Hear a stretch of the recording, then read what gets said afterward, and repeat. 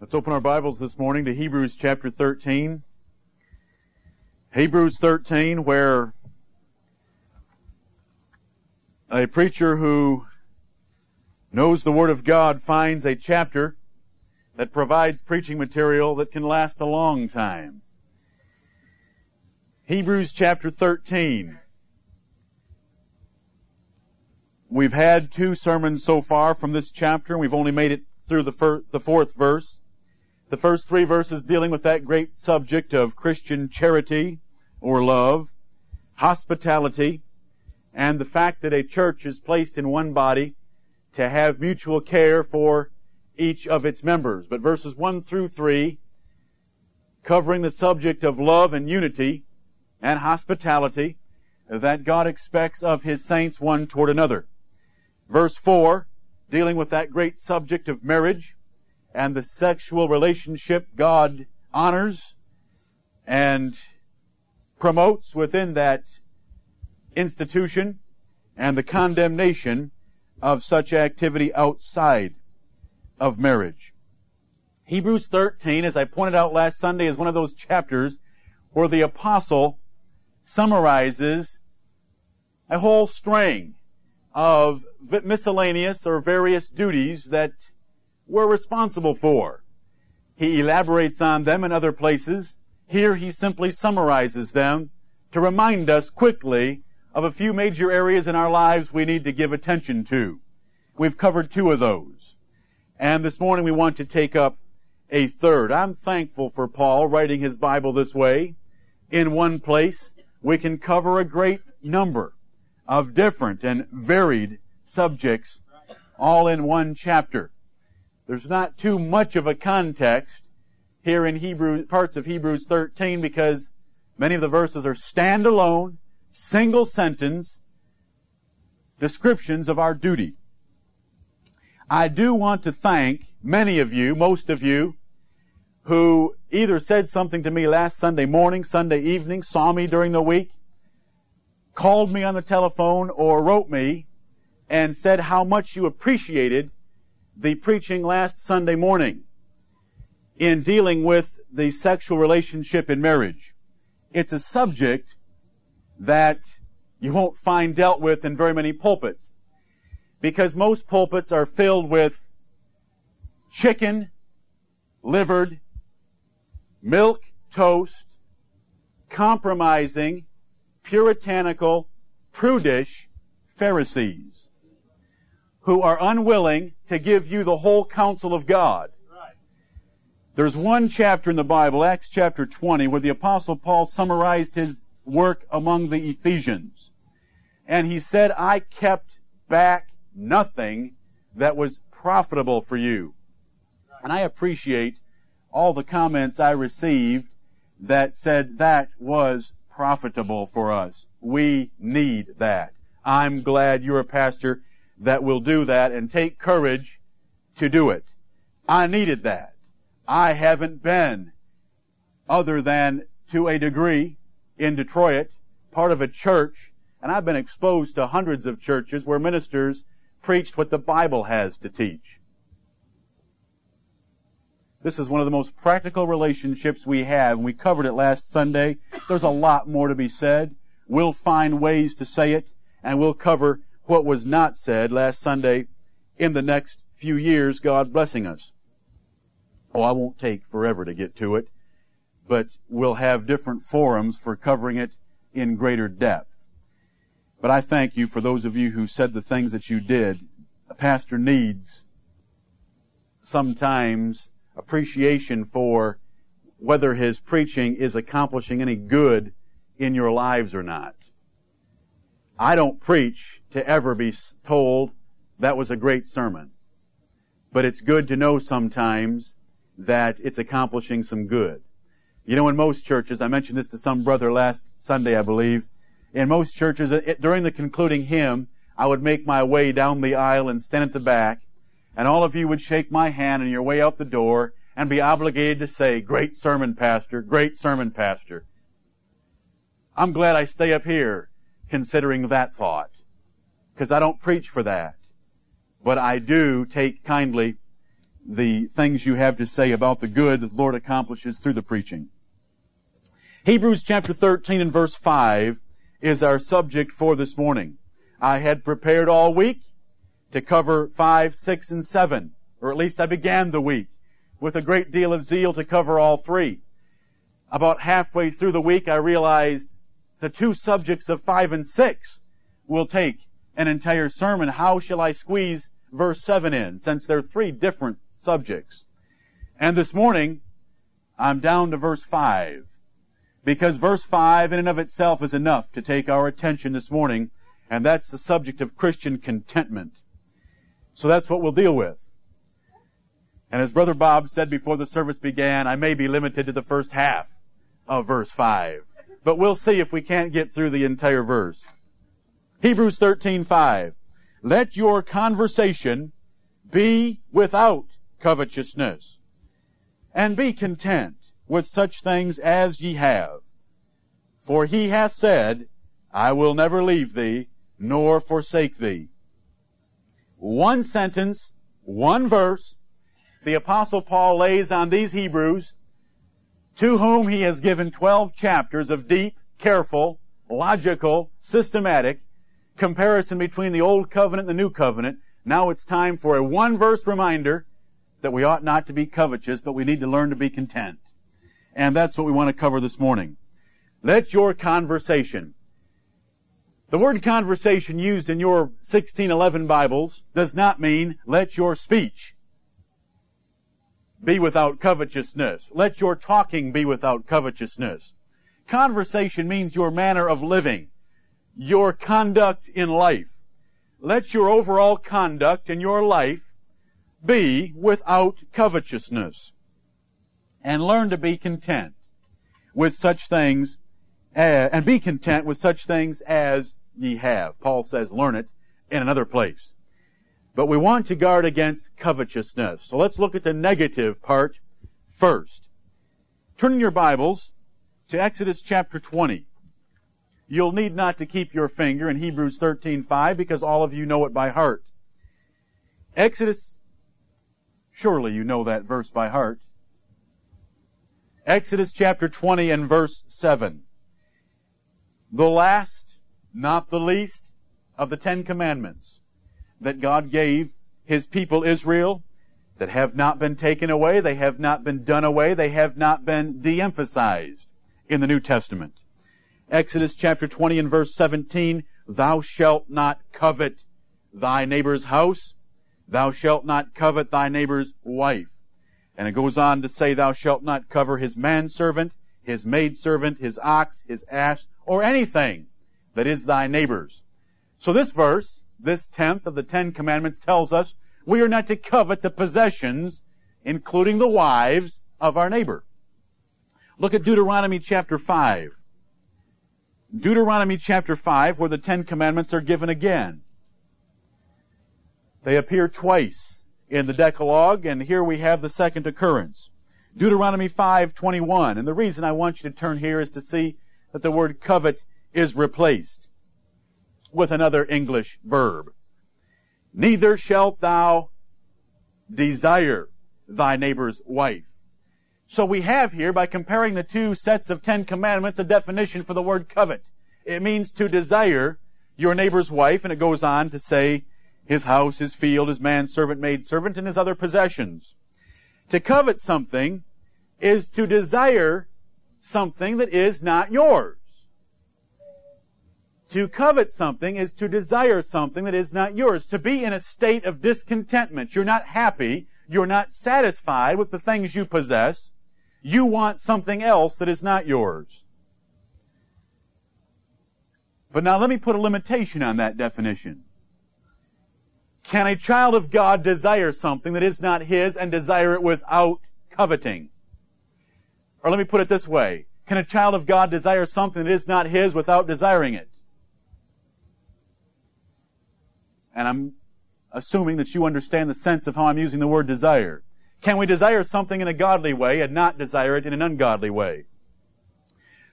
Looking in the book of Deuteronomy at chapter 12, let's see that God assumes and justifies us desiring things that are not ours.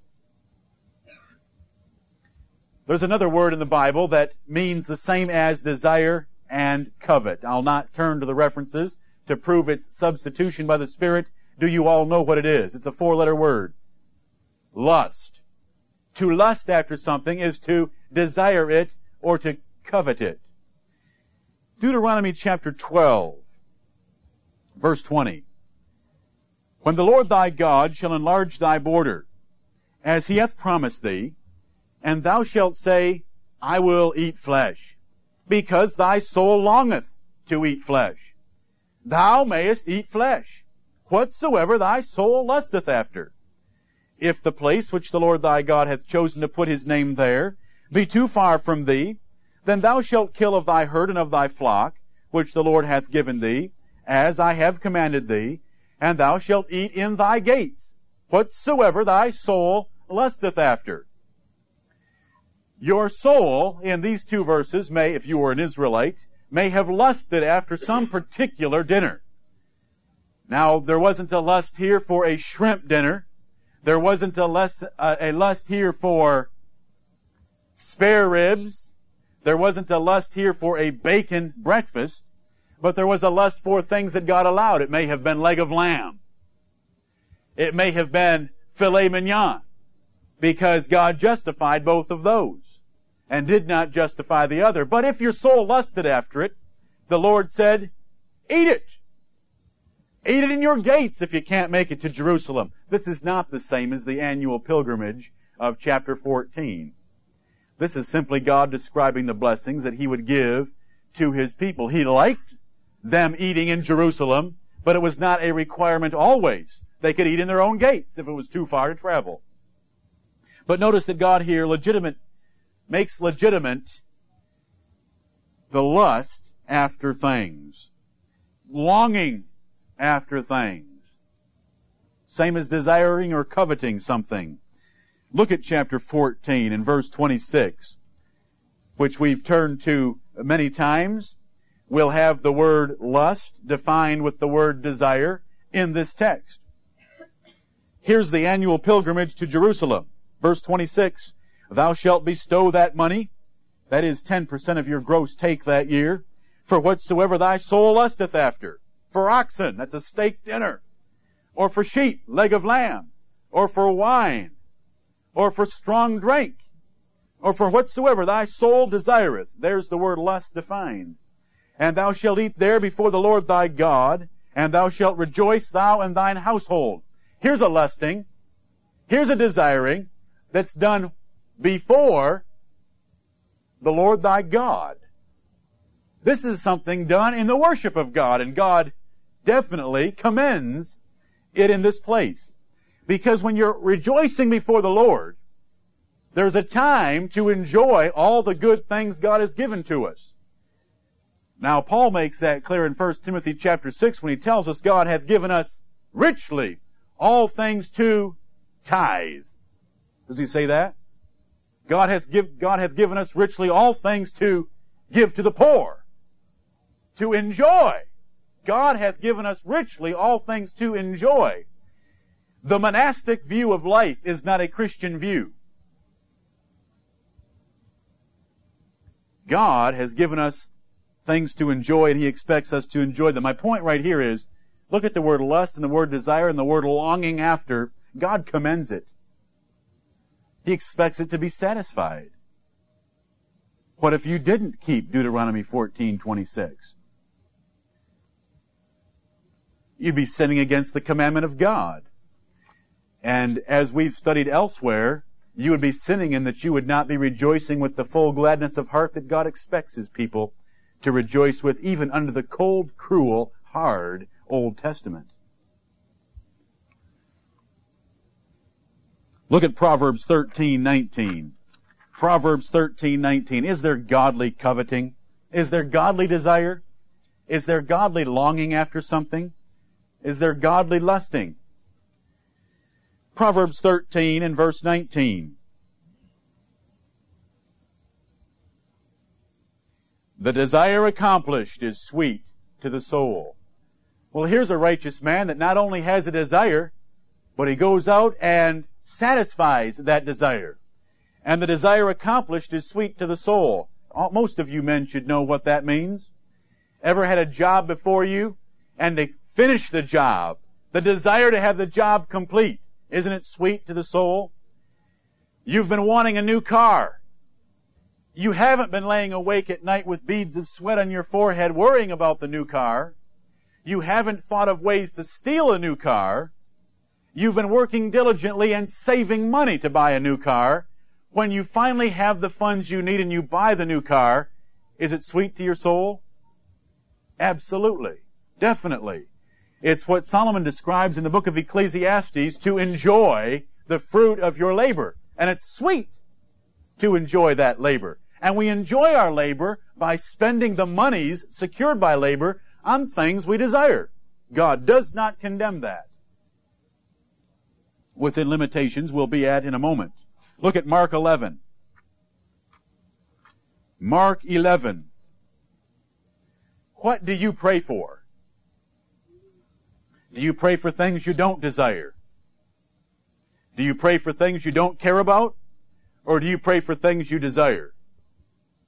Well, here's what the Savior himself said in Mark 11 and 24. Therefore I say unto you, what things soever ye desire, first repent of your covetousness, and then pray. What things soever ye desire, when ye pray, believe that ye receive them, and ye shall have them.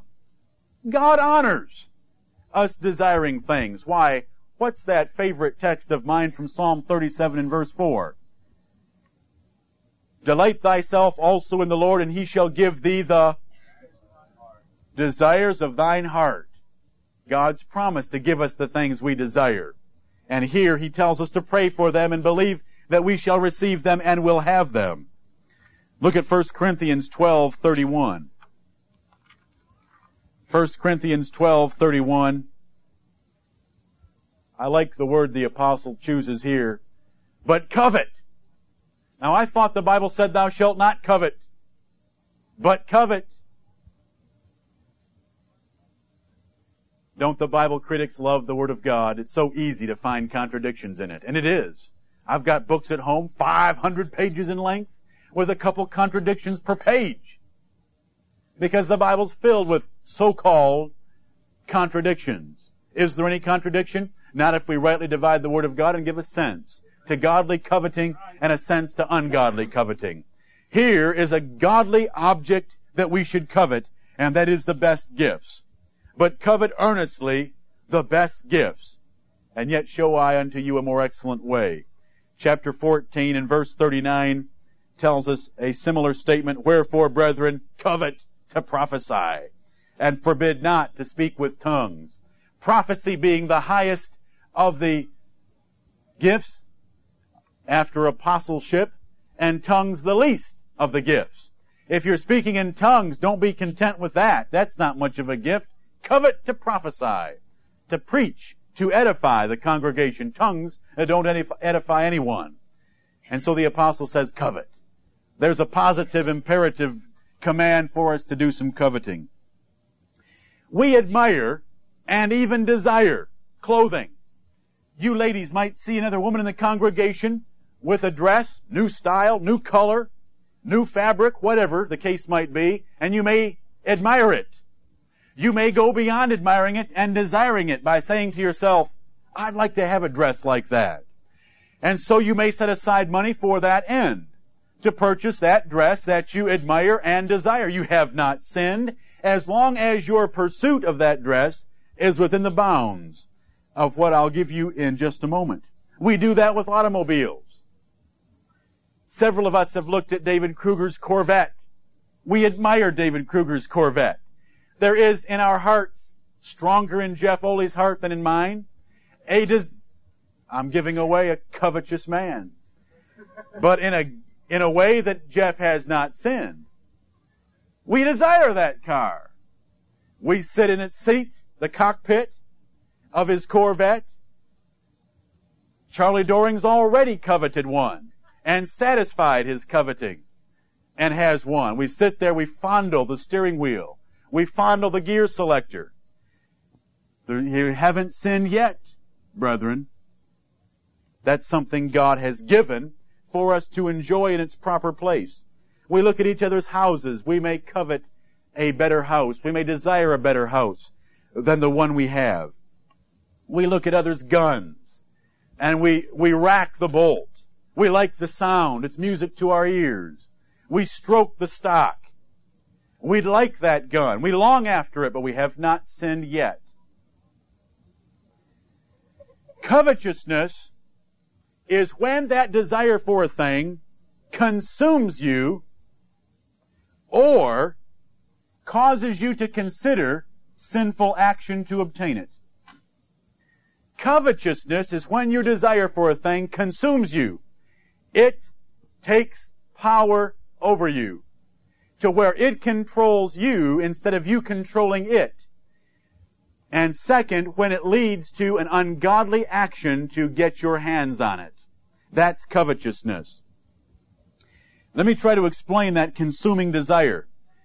If you lay awake at night possessed, if your thoughts are running through the day constantly to this thing you do not have but you want, it is covetousness. Because it's controlling you. Covetousness is such consuming desire that it replaces God. God is to be uppermost and first in your thoughts. Your love and your desire is to be of God first. If those thoughts begin to be crowded out of your life because you're so desiring something else, it has become sin to you. You say it sounds like a gray area. I thank God for gray areas. It does two things. It requires wisdom on your part, and if you're going to be wise, you're going to go beyond the gray area. Only fools like to tread in gray areas. Consuming desire not only replaces God, it creates care and anxiety. You're frustrated. You're complaining about your job because you're not making enough money to purchase a Corvette. You start barking against God. You're frustrated with your family. They're spending too much of your money to be able to buy that Corvette. It has become sin to you because you're now filled with anxiety and care. The Bible says plainly, we are not to be careful for anything. If it has become care, it's become covetousness of an ungodly sort. And it's too much.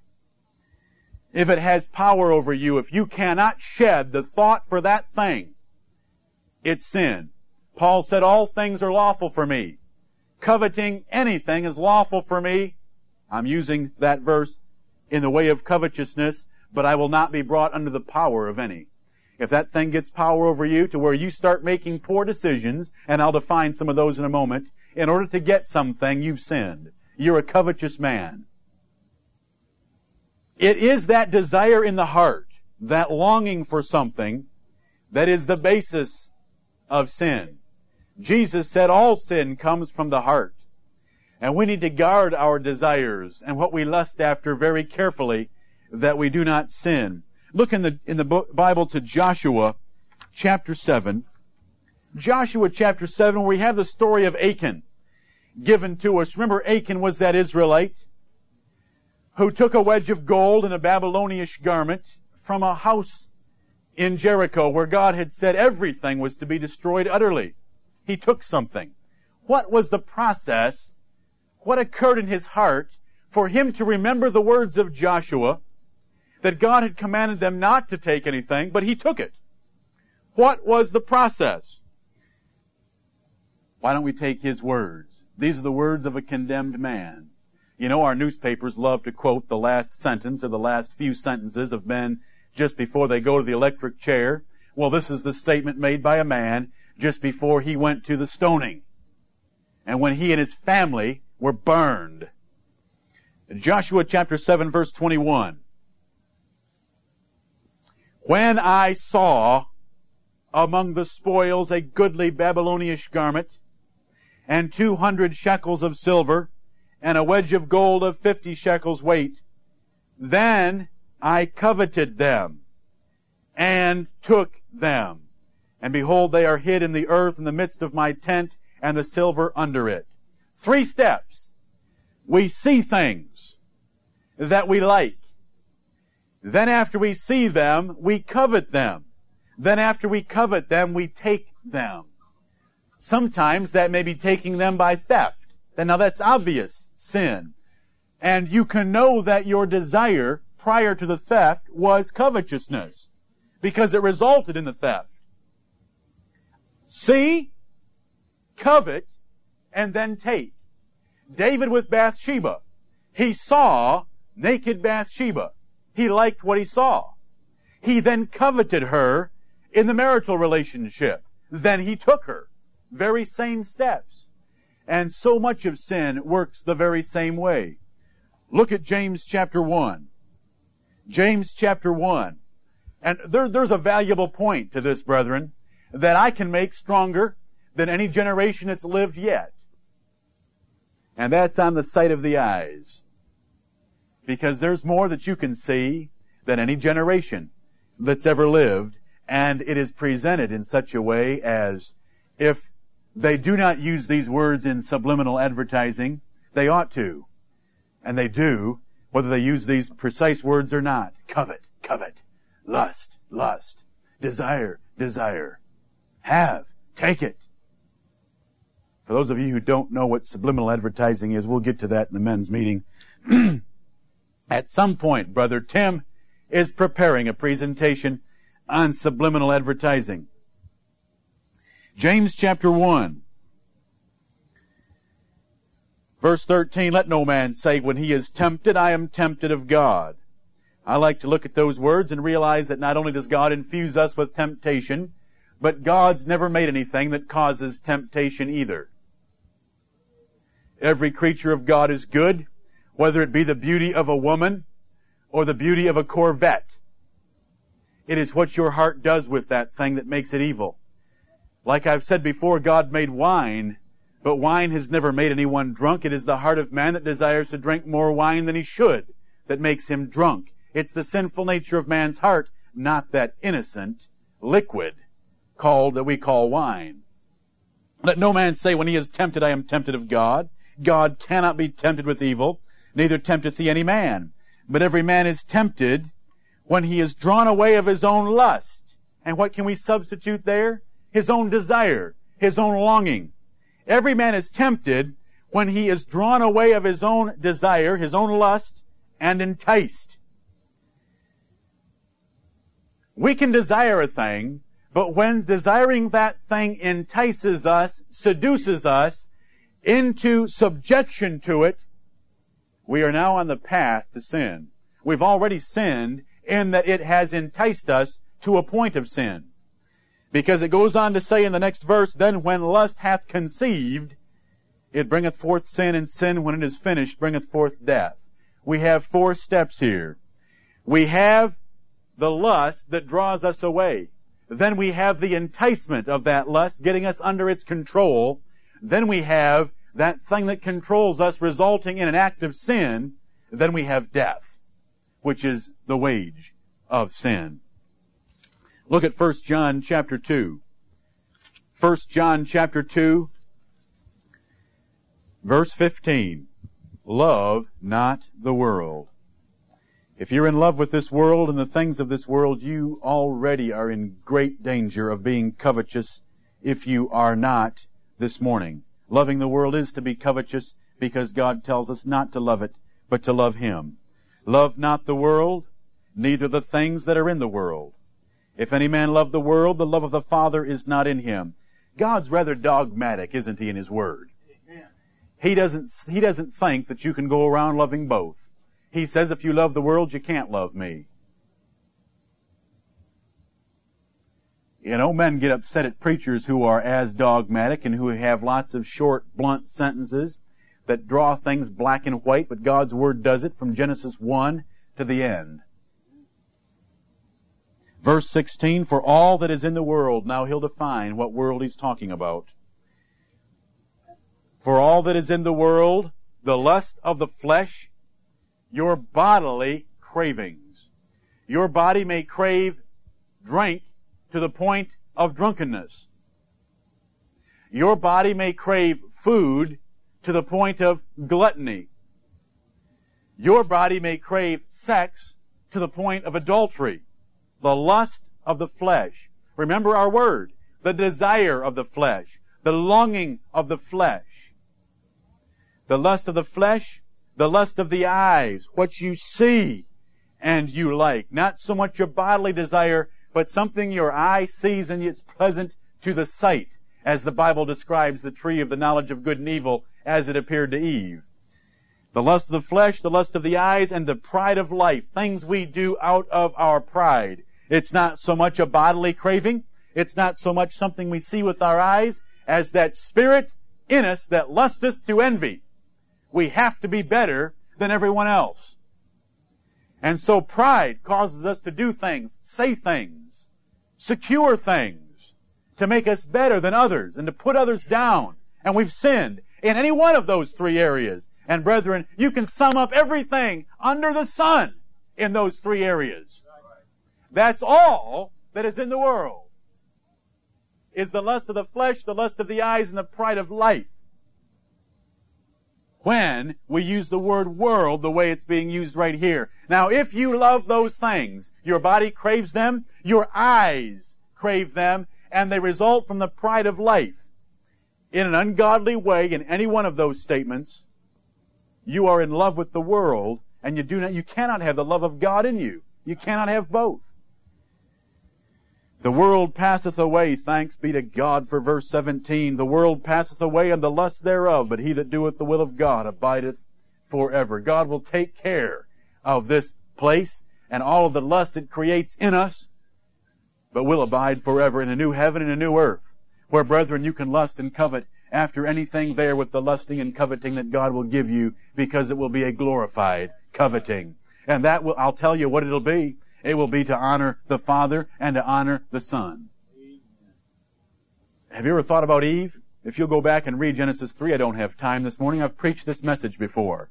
The lust of the flesh, the lust of the eyes, and the pride of life. Eve looked at the tree of the knowledge of good and evil, and what did she realize about it? It looked like a tree that had good tasting fruit. What would that be? The lust of the flesh. It was pleasant to look upon. Lust of the eyes. It was a tree to be desired to make one wise. The pride of life. Those were the wiles of the devil, brethren. 3 of them. 3-fold in the Garden of Eden. When Satan met the Lord Jesus Christ in the wilderness, he tempted him with hunger. What would that be? The lust of the flesh. He tempted him with a vision of all the kingdoms of the world. What would that be? Lust of the eyes. He tempted him with the promise of God and daring him to prove that he was the Son of God. What would that be? The pride of life. Prove that you're the Son of God. Satan's got a limited repertoire, brethren, but that limited repertoire is enough for you and me. He can whip us any time if it were not for the grace of God in those 3 areas. My body craves enough, my eyes see and desire enough, and I've got enough pride in me to commit any sin this book describes. If it were not for the grace of God and His Word continually poking and pressing and cutting those things out of my life. There is a place to admire others' possessions without sinfully desiring them, but it's a dangerous course that we follow when we begin to let any desire, any affection, any lust for anything begin to become important to us at all. We are to be content with the things that we have. Our nation, and turn to Psalm chapter 10, the 10th Psalm, our nation is drunk with covetousness. There has not been a nation where there has been the abundance of all things like we enjoy, and yet, on top of that, the constant bombardment through all of our senses to have more. You say, how do you know that? Have you read history books describing every generation? Those other generations didn't have the means nor the way to communicate covetousness like our generation does. Psalm 10 and verse 3, the wicked boasteth of his heart's desire, and blesseth the covetous, whom the Lord abhorreth. God hates covetous men. Our nation blesses them, and our nation boasts of covetousness. and of the heart's desire. Our whole society is based on, what do you want? Go get it. What do you want? Go get it. Advertising is bombarding us every day. We need a new car. We need a new automobile. We need to move up in our housing. You know, the tax incentives that are given for us to buy up. You want that greater mortgage interest deduction to justify buying up. They ought to reward you for buying down instead and saving some money. We have a nation that promotes spending everything you have. If you'll spend it all and incur debt for it, we'll subsidize you for it. If you save and deny yourself present pleasure, we'll penalize you for it. Now, Psalm 10:3 speaks of our nation. We turn on the television. Every 3 minutes it's bombarding us. Every 30 minutes of programming has 13 minutes of advertising to bombard you with the things you don't have and you need them. You open the newspaper, 80% of the column inches are advertising, not information. Bombarding you with the things you need to get. We live in a generation where if you live in a neighborhood, you've got to keep your house up to the standard of the one beside you. It's a race and a game with the Joneses. And I don't mean any personal offense that way. We've got lots of Joneses in this congregation. Isn't it in America? Always having to have more, better clothing. Clothing in America is no longer something to shelter your body from the elements. It has nothing to do with that. Clothing in America has assumed the packaging by which we present ourselves one to another. And so you're always buying better clothing, not because it protects you better, but simply to present a better package, the pride of life. You have the expensive boots. You have clothing made out of exotic materials. Not because it's better, not because it's cheaper to produce. It's always more expensive. But you wear it so that everyone will know you're wearing a 100% wool suit. Or you're wearing a 100% silk dress. What is that? That is covetousness. When those things become the important things in your lives. And some fool this morning will say, does that mean I can't wear a silk dress?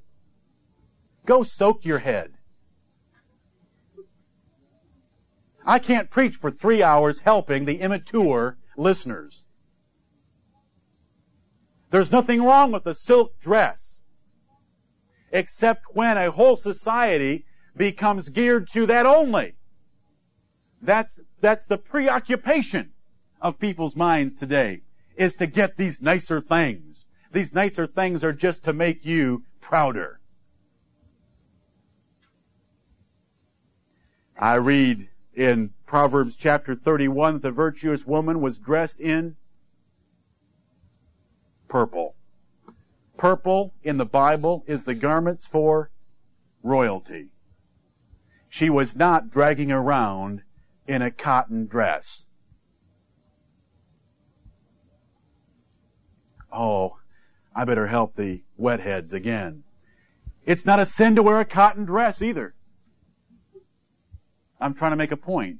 The virtuous woman dressed herself in purple. For a woman to be attractive is a godly virtue to aim at. And to dress herself well. But we live in a society where automobiles no longer are simply a means to get from point A to B. They are how much you can impress your neighbor with the late model or the gadgets that your automobile has. And we can run right down the list. You know, our great-grandparents, how many square feet did they have per person in a home? They had more kids than we do, and they had much smaller homes. I don't know what the number was. Was it 100? Was it 75? Was it 40? What do most families in this world have? Square feet per person. You say, are you condemning big houses? Not unless it's consuming you. But notice what we have. Why, we aim for 500, 400. Bigger, bigger, faster, better. Why? Where is it getting us? Where is it getting us? I read a book in the last couple of weeks called Henry and the Great Society. Jody's father gave it to me while he was here a couple of weeks ago. The providence of God couldn't be better. It speaks to Hebrews 13 and verse 5. It describes Henry, a man who lives out at the end of this little dirt road way out in the country. He uses an outhouse. He plows his field with a horse. He goes to town in a wagon pulled by horses. He has no electricity. And it describes the contentment and the peace and the sleep of the lives they led. It describes during the winter when there are at least 12, usually 14 or 15 hours of darkness, where the family would sit at home and be forced to communicate one with another, invent their own games. The children would be forced to build things, explore. And I can't read you the whole book, but the book describes how that kind of a life was far more scriptural than when, quote, progress, unquote, arrived at Henry's doorstep. And the book describes progress arriving. First of all, they want to come through and pave that little dirt road. And they widen it, and they cut down some of the favorite trees of the family and pave this road. And pretty soon the shiny automobiles are zipping back and forth on the road in front of this peaceful little home. And the children see the shiny automobiles. And the automobiles go blasting by their horse and wagon, scaring the horses. The kids are embarrassed to arrive in town because their parents don't own one of those shiny automobiles. And electricity arrives. And once electricity arrives, the family is so proud of their new debt that they've acquired to run that wire to their house. Then they realize electricity does you no good unless you buy the appliances that stick on the end of those black snakes. And so they buy the appliances, and now the children are entertained by their television. And on it goes to support all of these new items of progress and to enjoy the finer things in life. Old Henry has mortgaged his farm. And old Henry now has to go into town and work in a factory. Instead of being out there with God's earth, following a horse, looking to God's providence for his food and raiment and shelter, he is now possessed. And he has men beating him on the back called creditors, forcing him to work at a factory 2 shifts a day to try to make ends meet. And the book describes the fact that Henry's life ends with no quiet, no peace. He can't sleep at night. Their life is turned into a rat race. His wife is never home. She never has time to greet him. He eats TV dinners half of the nights in the week because his wife is running back and forth to town in their shiny new automobile. She's a member of the PTA. She's a member of the Canista Club in town. She needs to meet with the ladies. And when the ladies meet at her house, well, of course, she needs new carpet. Or the ladies would frown on her because she had such poor floor coverings. And we get into this rat race where there's no quietness. And someone says, should I go put an outhouse in my backyard tomorrow? I'm not teaching that either. However, we need to make some efforts in our lives to control this madness that has gripped the 20th century to fill our lives with all these labor-saving devices that haven't saved women any time, because women now are doing all these crazy things that occupy their time. We're rushing kids back and forth to all these activities where they never think, never show any initiative on their own, no creativity. You say, Little League's good for my son. What does he learn? Just as an example, what did little boys used to have to do? Go out and build a raft and float down a stream. Now that takes some ingenuity, some creativity, some work. Go build a treehouse. Go explore a cave someplace. You say, is there no place for Little League? There's a place for Little League, you poor souls. But let's make sure we keep things in bounds in our lives. And I'm going to get to some verses that will condemn the 20th century and what I'm talking about. We live in a rat race. There's a way that it'd be great if we didn't have electricity. Do you know what that would mean? All of you men would work normal working hours, and that's between sunup and sundown, and we wouldn't have to play games trying to get every man together in this congregation. You'd be home with your families on some decent schedule. You know, it's kind of nice when a husband and wife go to bed together. Those of you who work at night, I don't know how you do it. When a family goes to bed together, they get up together. They have to sit around together and entertain themselves with conversation. That horrible curse of the 20th century. No one communicates any longer.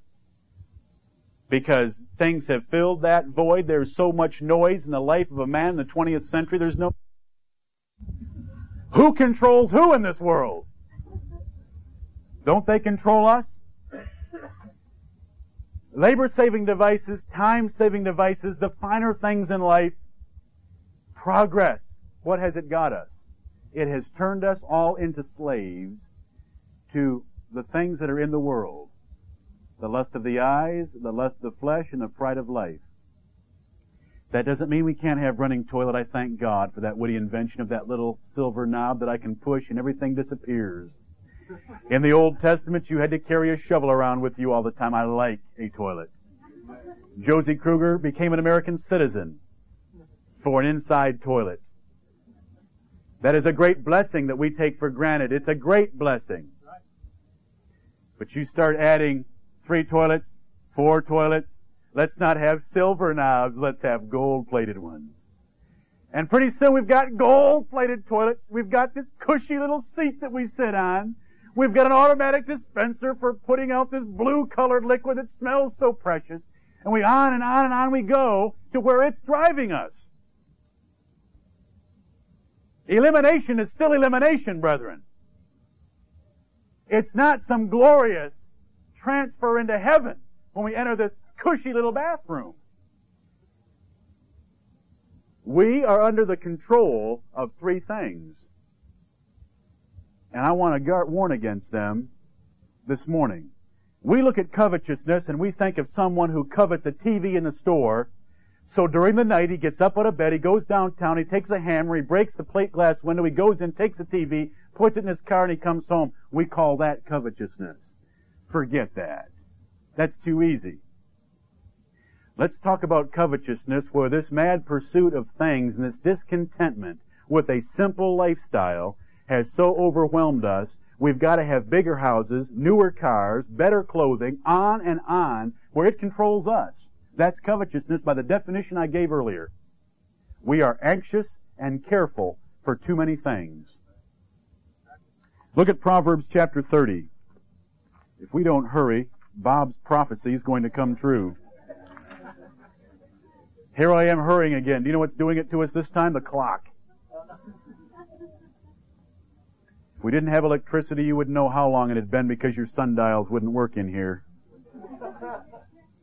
You'd say the Swiss would have invented the wind-up one. Well, maybe we wouldn't have come in contact with Switzerland. Proverbs chapter 30, here's a godly man. We've read this before, verse 7, 2 things have I required of thee. Deny me them not before I die. Remove far from me vanity and lies.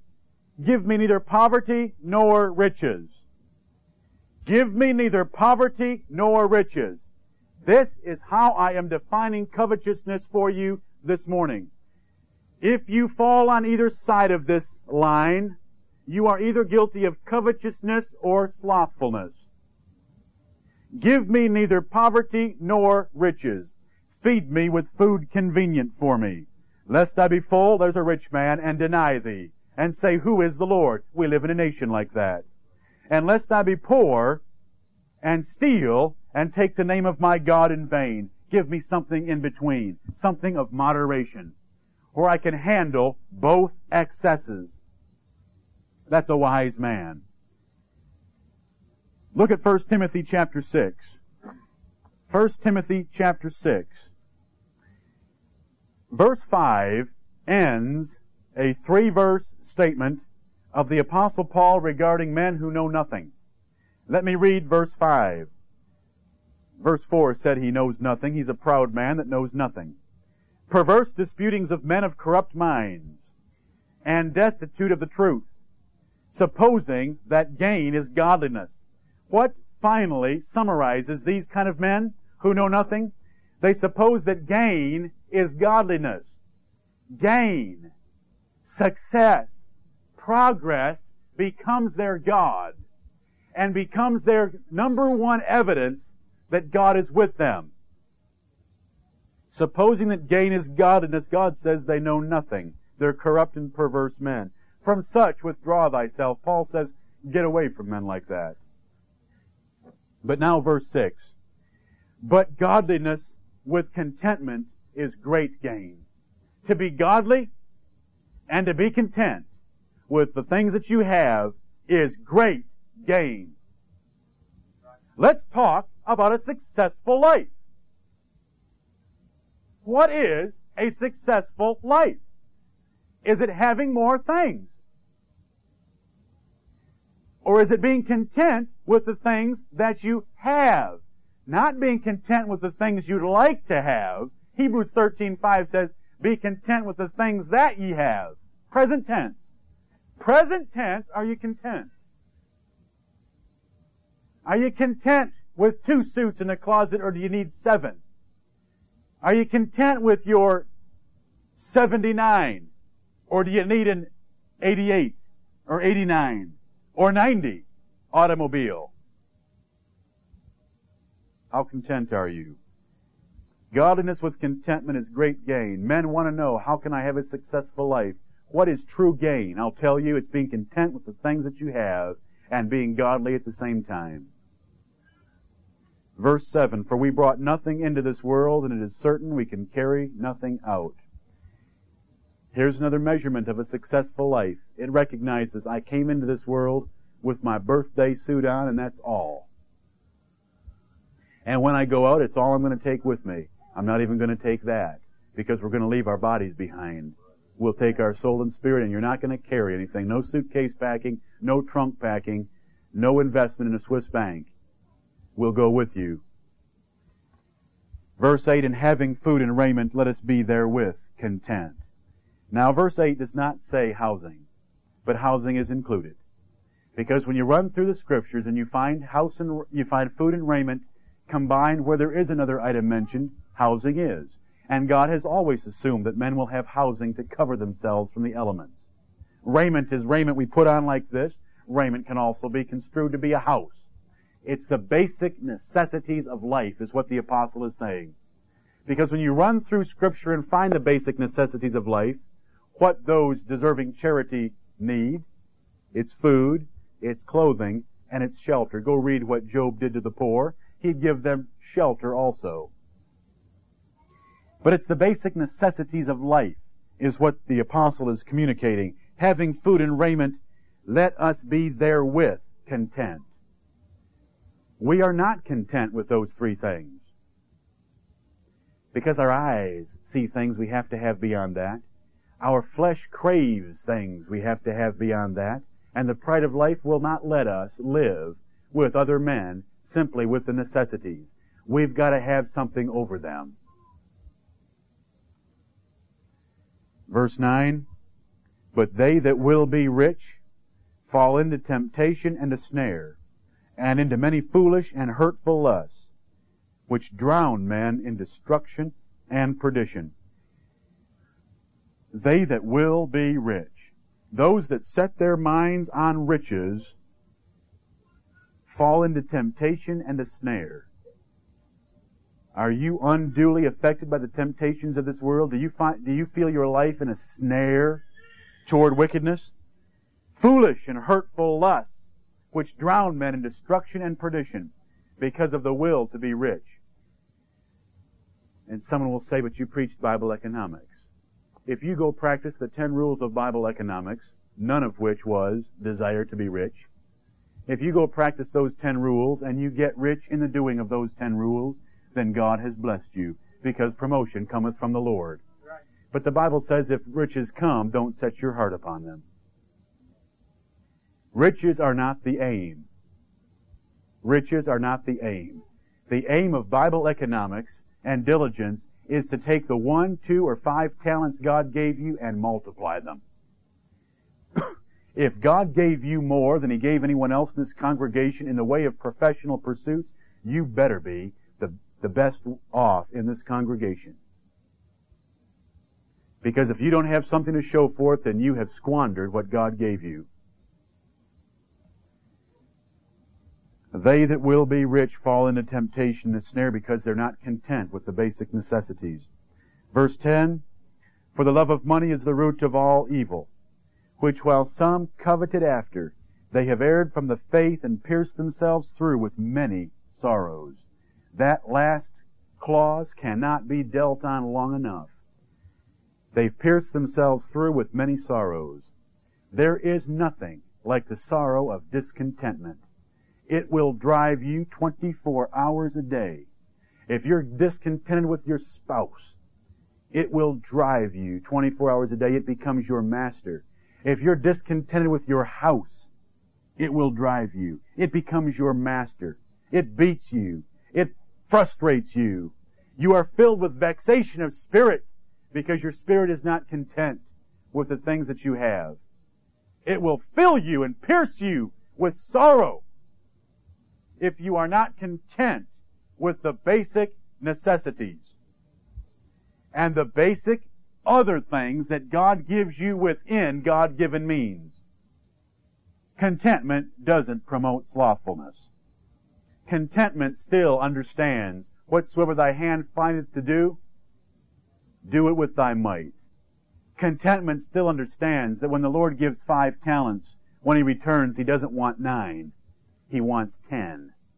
And He certainly doesn't want them buried in the contented man who sits at home and does nothing, who isn't driven to make use of his 5 talents. Listen, slothful men are just as covetous as rich. Look at Proverbs chapter 21. When you see a lazy man that's never accomplished much in his life and hasn't utilized the gifts God gives him, and he says to you, well, it's because I'm contented with my state in life. He's lying. Proverbs chapter 21 and verse 25. The desire of the slothful killeth him. That's a sorrow that pierces men through, for his hands refuse to labor. Poor men desire as much as others. It's just that they're in a real conflict. They desire things and they're so lazy, they can't work to get them. So it's a real source of frustration to them. At least the man who works and who's covetous, in 3 or 4 or 5 years, he usually gets what he puts his mind to. But the poor man never gets it because he's too lazy. Covetous, slothful men can be definitely covetous. Look at Luke chapter 3. Luke chapter 3, the soldiers once came to John the Baptist and they said, what shall we do to please God, in effect? And he said unto them, do violence to no man. Now does that mean they were to lay down their arms and stop fighting? Do violence to no man. Let's put a sense on the Word of God. Doesn't that make, that'd be quite a legion, wouldn't it? Quite a Roman legion going out to do no violence to no man. That's ungodly violence, or violence that had not been authorized by their government. You know what soldiers are prone to do when they're in enemy territory? Take the women and take the goods. Live off the land. Abuse everyone around them through violence. And that's not warfare. Warfare is defeating the armed forces of the opposing side. We've known that from World War II. When the Germans went through Russia, they did violence to the land. When the Russians returned to Germany, they did violence to the land. To punish beyond necessary a people by raping their women and taking their goods. Now, God sometimes required some of that. For instance, when the Israelites would defeat a nation sometimes, they would fill all the fields with boulders. They'd commission the entire army and the whole nation to either sow the field with salt or to go sow it with boulders, so that if the nation ever tried to get itself back together again, they'd have fields filled with stones. You've been in farmers' fields, haven't you? And discovered those great mounds of stones that over a few generations, all the stones have been pulled out of the soil. Well, when the Israelites would defeat a nation, they'd take those and scatter them back all over the field to make it a little difficult to get reestablished. Or they'd sow the field with salt so that things would not grow. That's another subject. In general, soldiers do violence to no man, neither accuse any falsely, and be content with your wages. See, a soldier's under great temptation. He usually has a low wage, as our military, a low subsistence level wage. And so when you're in enemy territory, what's your temptation? Take a bonus. The temptation is to take a bonus from off the land. Many people will quote Luke chapter 3 and verse 14, be content with your wages, as if you should deny promotion. And you wouldn't want to work so hard that you get promoted or you get an increase in your wage because it shows a measure of covetousness. This text will be used that way. Be content with your wages. Listen, you work as hard as you can, and I hope to God your wages increase. They will. Proverbs teaches that over and over. The hand of the diligent shall wax fat. The soul of the diligent shall wax fat. David said in Psalm 62 and verse 10, if riches increase, don't set your heart upon them. That's to guard against covetousness when God does give blessings. Look now at Luke chapter 12. Luke chapter 12. I want to read it beginning at verse 15. And he said unto them, take heed and beware of covetousness. This is something you need to watch carefully. For a man's life consisteth not in the abundance of the things which he possesseth. Now that doesn't sound very American. A man's life consisteth not in the abundance of the things which he possesseth. And he spake a parable unto them, saying, this will illustrate the point. The ground of a certain rich man brought forth plentifully. And he thought within himself, saying, and has there ever been a nation, the land of which brought forth plentifully like America? Keep that in mind as I read this parable. And he thought within himself, saying, what shall I do? Because I have no room where to bestow my fruits. And he said, this will I do. I will pull down my barns and build greater, and there will I bestow all my fruits and my goods. And I will say to my soul, soul, thou hast much goods laid up for many years. Take thine ease, eat, drink, and be merry. But God said unto him, thou fool, this night thy soul shall be required of thee. Then whose shall those things be which thou hast provided? So is he that layeth up treasure for himself, and is not rich toward God. And the text goes on to describe that it is not the body and life much more than the things that we wear, the things that we eat. And indeed it is. A man's life consisteth not in the abundance of the things which he possesseth. What you possess is not your life. And yet in America you have bombarded at you that is your life. Where you send your kiddies to school. So you've got to live in a better school district. What neighborhood you live in. Always better, better, better, and that is not what makes up life. You ought to see the statistical studies done on how children were educated and whether they're successful or not later in life. Look at Matthew chapter 6, which basically contains the words that follow in Luke 12, but I want to get the reading in Matthew. Matthew chapter 6. I'm going to assume that you're familiar with the words in between. I'll read the first and the 31st and the 34th verses. Verse 24, Matthew 6:24. No man can serve two masters. And when I describe credit, what does the Bible call credit? A master. When I describe our nation and its bombardment of advertising for us to get more and more and more, what has that become? Our master. No man can serve two masters. For either he will hate the one and love the other, or else he will hold to the one and despise the other. Ye cannot serve God and mammon. Mammon is our money, material system. You cannot serve God and mammon. You can't do both. Don't think you have figured out how to do both. You cannot do it. I can tell you, if you love and are trying to serve mammon, you're not pleasing God. You can't do both. God has to be first in our lives and everything else subordinate to it. Our careers, our jobs are to put peanut butter in the refrigerator so that we, our wives, and our children might serve God. Because you can't serve Him in the grave. That's why you work. But in America, the job is no longer the means to an end. The job is the end, many times, for covetous men. Because of the pride of life. They want to achieve a position of preeminence. Because of their desire for things. This is life. Obtaining things, and I obtain it through my career or my profession. You can't do that. You can't serve God that way. Oh, if we could just get our spending patterns and our careers in line to put peanut butter in the refrigerator and to provide simply the necessities of food, clothing, and shelter for our families that we might serve God better. If God blesses you in your reasonable, diligent effort with riches beyond that, then use them wisely. But let's not let it be our master. No man can serve two masters. And I fear that it's become the master of most Americans and of most Christian Americans. Verse 31, therefore take no thought, saying, what shall we eat? Or what shall we drink?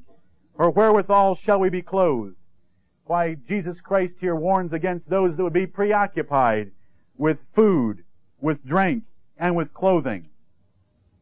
So much is the problem in America today, we're not worried about food, drink, and clothing. We're worried about the luxury of food that we can enjoy. We're no longer preoccupied with peanut butter. It's caviar. We're no longer preoccupied with chicken. It's steak. We're no longer preoccupied with having something to shelter us from the cold or something to protect our feet. It's a $130 pair of boots. That may have been too specific, but everyone gets the point. What's that for? Is that to protect your feet or is that to show off? You say, what if God has blessed me enough to have a pair of expensive boots? Well, if you've got all of your other financial obligations well met, and you're not controlled by your covetousness, then wear the nicest boots you can afford. But I wonder how many times we have everything in the proper order. Jesus said in verse 34, take therefore no thought for the morrow shall take thought for the things of itself. We're so preoccupied with tomorrow, where we're going to be in our jobs, what we're going to obtain for our kids, how big of a house we're going to build. We've got enough evil today to take care of our lives. And that's what we're to be giving our time and attention to. Discontentment. If you're discontented with your life, it will lead to debt. Ask yourself, the debt I have, why am I in debt? Am I in debt to keep up with the Joneses? Now, I could get specific rather quickly here. I'll try to keep it general. Why are you in debt? Have you made debt your master? Do you have to be in debt to the point you are? Is your debt greater than the rental payment or the mortgage payment that you would have on a house fully sufficient for you? Is your debt on your automobiles necessary? Why did you have to borrow to buy an automobile? I can find you this afternoon transportation to get you from A to B. And you won't have to go into debt for it and make someone your what? Master. No man can serve two masters. A discontented state of life will lead to debt. It'll lead to workaholism. You see a man that's preoccupied with his career. He's working all the time. He's talking about his work all the time. It's his number one priority in life. Guess what? His work has become his end, not the means to an end. It's controlling him. It's his master. And it's not a disease, it's sin. Workaholism, where you work to the exclusion of everything else God requires, is not a sickness. It's sin. A discontented life will lead to anxiety. Tranquilizers and all the rest that our generation needs to get along with all their finer things in life. Isn't it amazing? How many of our great-grandparents had to pop tranquilizers? How many of them had need for it? Life was relatively slow, comfortable, and they were contented with it. We're in this rat race, running. We've got to take pills to calm down enough to live with ourselves. I'm not taking pills, brethren. I said we as Americans.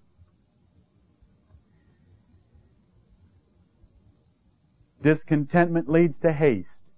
How hasty are we? There's no patience left. It's rush. And Proverbs says, he that hasteth with his feet sinneth.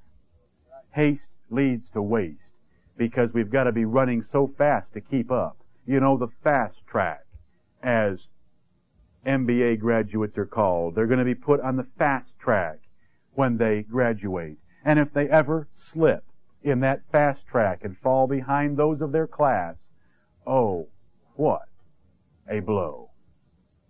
Fast track. We have a name for it in American business.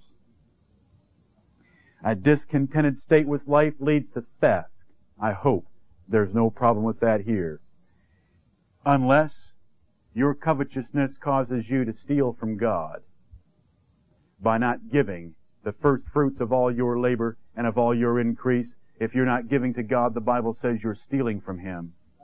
And why would men steal but to have more for themselves? That's covetousness, and a state of discontentment the Bible condemns. Discontentment leads to murmuring. Have you ever heard an American complain? Isn't that the height of ingratitude for an American to ever complain? What do Americans complain about? They complain about their jobs. They work too hard. What a joke. What a joke.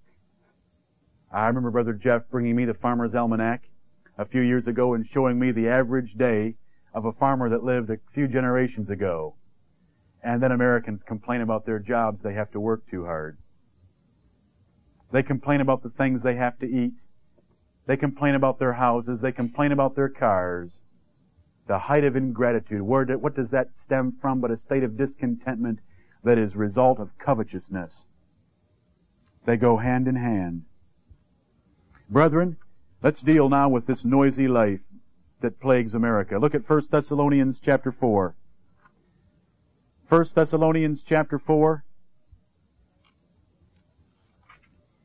Paul said in verse 11, as he describes true sanctification, here is a holy life. Verse 11, and that ye study to be quiet. That's not wiring your jaws so you can't talk. That is not becoming a clam where you don't communicate with others. That is getting your life together to where it is not filled with unrest and noise. That ye study to be quiet and to do your own business, 1 Thessalonians 4:11, and to work with your own hands as we commanded you, that ye may walk honestly toward them that are without, and that ye may have lack of nothing. God wants you to work so that you don't have lack of anything, that you have everything that God might give you to enjoy. But while you're aiming for that, while you're working with your own hands, that ye study to be quiet. This isn't something you'll do by nature. And if Paul thought he should instruct the Thessalonians in this, what would he do if he were here today? The Thessalonians didn't know what noise was compared to our generation. And you've got to study to be quiet. You have to analyze your lives, what needs to be cut out that keeps us running all the time, where as a family we never have time to sit down and be at peace and talk to each other any longer. I never have time to take a walk and meditate. You say, should we be... I don't need to tell you that. We should have time for meditation, communion, thinking, just to sit and think. You say, now you're using the lazy boy that you've condemned for 4 years. There is a place for the lazy boy. And the Bible even says to put it back at full recline. And while you lay there to think upon the Lord, and believe me, when you lay back, you're going to have to look up. Right. And to commune with your own hearts, we don't have time. There's so much noise, and when we do make it to bed, we have how is it usually put? 100 million jillion things running around in our minds. Now we say it that way. What are we saying? We're filled with too many cares. Study to be quiet. Are you fulfilling this scriptural instruction?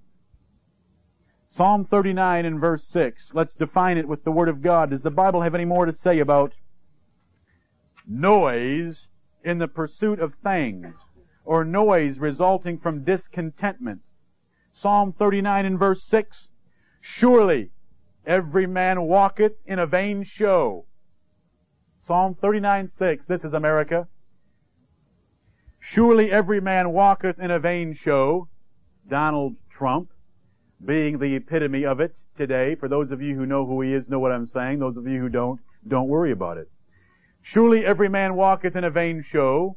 Surely they are disquieted in vain. Notice, Paul said, study to be quiet. Men who are trying to pursue the vanity of this world are disquieted. They have taken noise into their life in all this activity and worry and care for things. He heapeth up riches and knoweth not who shall gather them, because he won't. Because God will cut his life off, and his riches will be left to some fool son or grandson, as Solomon so bitterly realized in his pursuit of purpose in this life. Look at Ecclesiastes chapter 4. Ecclesiastes chapter 4, those who pursue riches have noisy lives. They're disquieted, and the Bible said they're disquieted in vain. There's no reason for the noise. Can you imagine what you would have done if the sun set at 5:30? You know, you didn't have, what? Daylight savings time? If the sun set at 5:30, what would you do until you went to bed at 9 o'clock? You say, who went to bed at 9? Well, you went to bed at 9 when you got up at 4. What would you do from 5:30 to 9? Well, we'd read some books. What books were available to read before the 1900s? Mostly the Bible. What came after that? Pilgrim's Progress. What came after that? Fox's Book of Martyrs. The 3 most popular books in the history of the United States. Families read. They had to sit there and talk to each other with dim, flickering light. What would you do? As you think of what would you do you do any of those things now? As a family. And we wonder why families just disintegrate. Has it always been this way for 6,000 years, that families just keep disintegrating generation? I mean, we've only seen the last 1 or 2 do it. Why?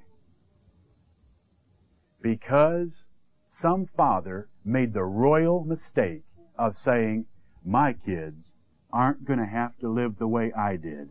I'm going to get all the fine things in life for them. Right. A man's life consisteth not in the abundance of the things which he possesseth.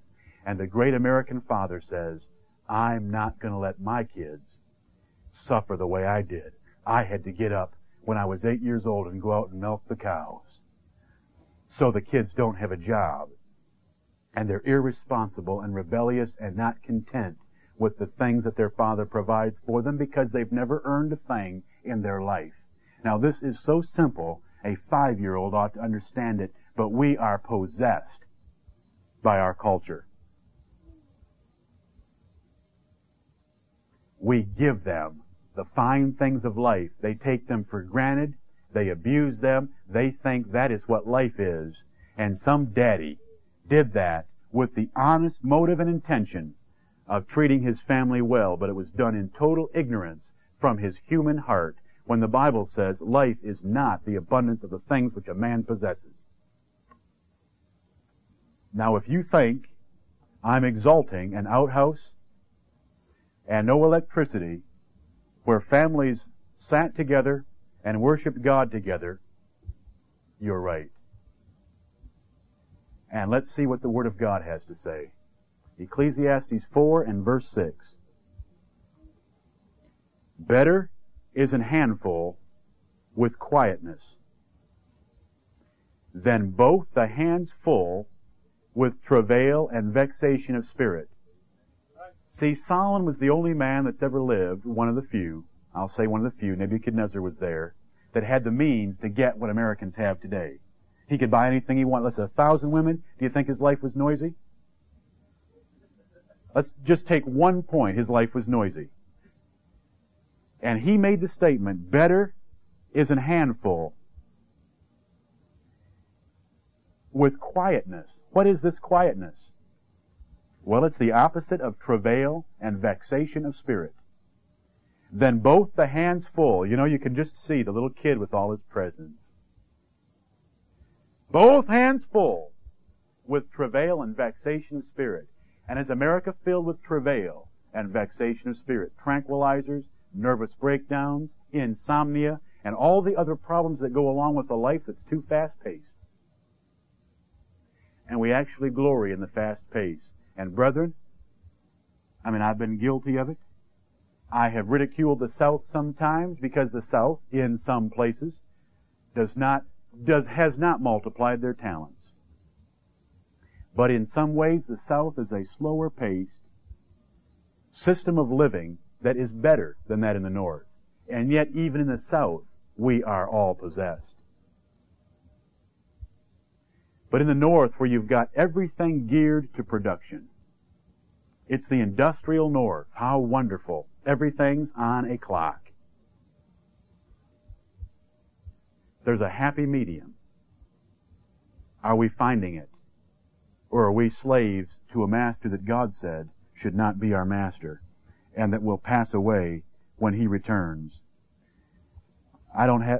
Paul said in 1 Corinthians 7:32, I would have you to be without carefulness. We're filled with care. He said in 1 Timothy 2:2 that we may lead our lives that we may lead quiet and peaceable lives in all godliness and honesty. Quiet and peaceable. How quiet is your life? How many hours a day do you sit around with your family and just talk? Just the word hours blew you out of the water. But how many hours do you sit around with your family and just talk? Go, go, go. It's the go-go generation and the go-go society. God is warning us against it. Look at Psalm 127. Brethren, there's balance in the Word of God.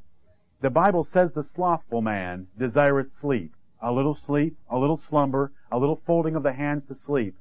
That error is to be condemned. Get up and get to work. There's a time to get up and there's a time to work. But guess what? There's a time to sleep. And in Psalm 127 and verse 2, the Lord tells us it is vain for you to rise up early, to sit up late, to eat the bread of sorrows. That is an unquiet life. That is a noisy life. To be disquieted in vain. Getting up too early, going to bed too late, and eating the bread of sorrows in between because you're not accomplishing things fast enough.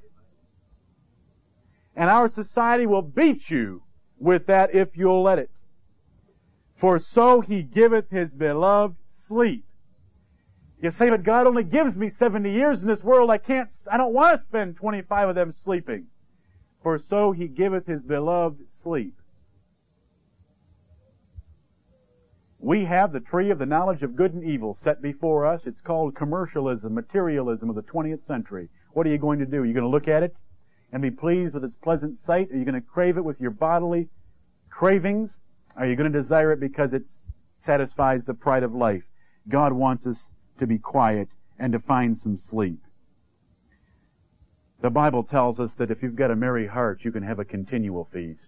And how many times does the Bible say with a little bit? Dandelion greens? the herbs, where love is, than to have a stalled ox, but to have strife and hatred therewith. Where does strife come from? This mad, envious pursuit for things is what strife results from envy. Being discontented with what you have and striving in an ungodly way for more. The Bible tells us that envy is rottenness to the bones. Envy, which is desiring things that others have, will rot you.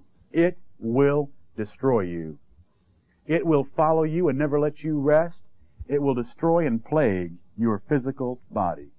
It will break you down. A man not sleeping will be broke down. The Bible tells us the sleep of a laboring man is sweet. He's laboring and he's contented with what he has. We read of Alexander the Great that when he had conquered the known world at the age of 30, he sat down, put his head in his hands, and cried, because there were no more worlds to conquer. You will never be satisfied with things in this life if you think, I'm going to give it just one more hard year to get that house or that car or that television set or whatever is your master. I'm going to get that, then I'll be content. You are the most ignorant and deceived man going, because it will not satisfy. Notice all the efforts at the Holy Spirit in describing that pursuit as vanity. They are disquieted in vain, because it will not satisfy. The Bible says, he that loveth silver shall not be satisfied with silver. It will not satisfy. The Bible says, let the man of low degree rejoice, in that he shall be exalted, and let the rich mourn, for their riches will pass away. James chapter 1, verses 9 and 10. Did you know that the Bible describes covetousness as idolatry? That's not Old Testament, that's New Testament. In the New Testament, Colossians chapter 3, covetousness is defined as idolatry. How is it idolatry? Number one, God says, I get all of your affection. If you love something else, guess who just took second place? God. So it's become your idol. That's a way in which covetousness becomes idolatry. Who gave you what you have? If you have worked diligently and faithfully within bounds, who gave you the house you have, the car you have, and the clothes you have? Almighty God did. If you're discontented with those things, who are you barking against? God. It's become your idol. Other things have become your idol, and you'll actually complain against God. God said He would have you to be without carefulness so that you can give your care and attention to Him. When you're filled with the cares of this life, can you serve God properly? You're committing idolatry. Covetousness is a sin that cannot be fellowshipped in the New Testament church. 1 Corinthians 5:11 deals with a fornicator that went to bed with his father's wife. But the chapter goes on in verse 11 to say that along with fornication, brothers that are covetous are to be put out from our number. How do you measure covetousness? I'll tell you how it's measured. It is measured by a lack of giving to the church. If you don't give to the Lord, it shows that you're stealing from Him for yourself. Covetousness is shown by a lack of saving. If you don't have savings, it's because you're covetous. You desire things so much that you are unable to discipline yourself to deny present expenditures to have savings. A good man leaves an inheritance for his children's children. If you don't have much of an inheritance laid up, it's because you're covetous. You've been unable to deny yourself. A foolish man spends up everything he earns. Covetousness can be shown by a lack of charity and hospitality. You show me a family that has no one over, never prepares a meal for anyone else, and I'll show you a family that's covetous. They're keeping it all for themselves. They say, yes, but it takes money to provide a meal for another family. That's the whole point. Spend it. You show me a man that's working too many hours, that doesn't have time for his family, that's always talking about his job's his number one priority. I'll show you a man that's covetous, either of the pride of life or things that he might secure from his job. Impulsive purchases. You show me someone that goes out and buys something and immediately has regrets or should have regrets. He's bought something impulsively without a great deal of thought. That's a man that very well is guilty of covetousness because it results in haste. Excessive admiration of things. If you see someone talking all the time about some particular thing that he doesn't have, then he's guilty of covetousness. Those are ways it can be measured. Look at Philippians chapter 4. Philippians chapter 4, where the apostle says that contentment, which is the opposite of covetousness, is something to be learned. Philippians chapter 4. He speaks in verses 9 and 10 of the Philippians sending him a financial gift. But he says in verse 11, not that I speak in respect of want. I'm not in bad shape. For I have learned in whatsoever state I am therewith to be content. I moved to South Carolina. That's a state. I'm content in the state of South Carolina. The state of affairs in your life. Several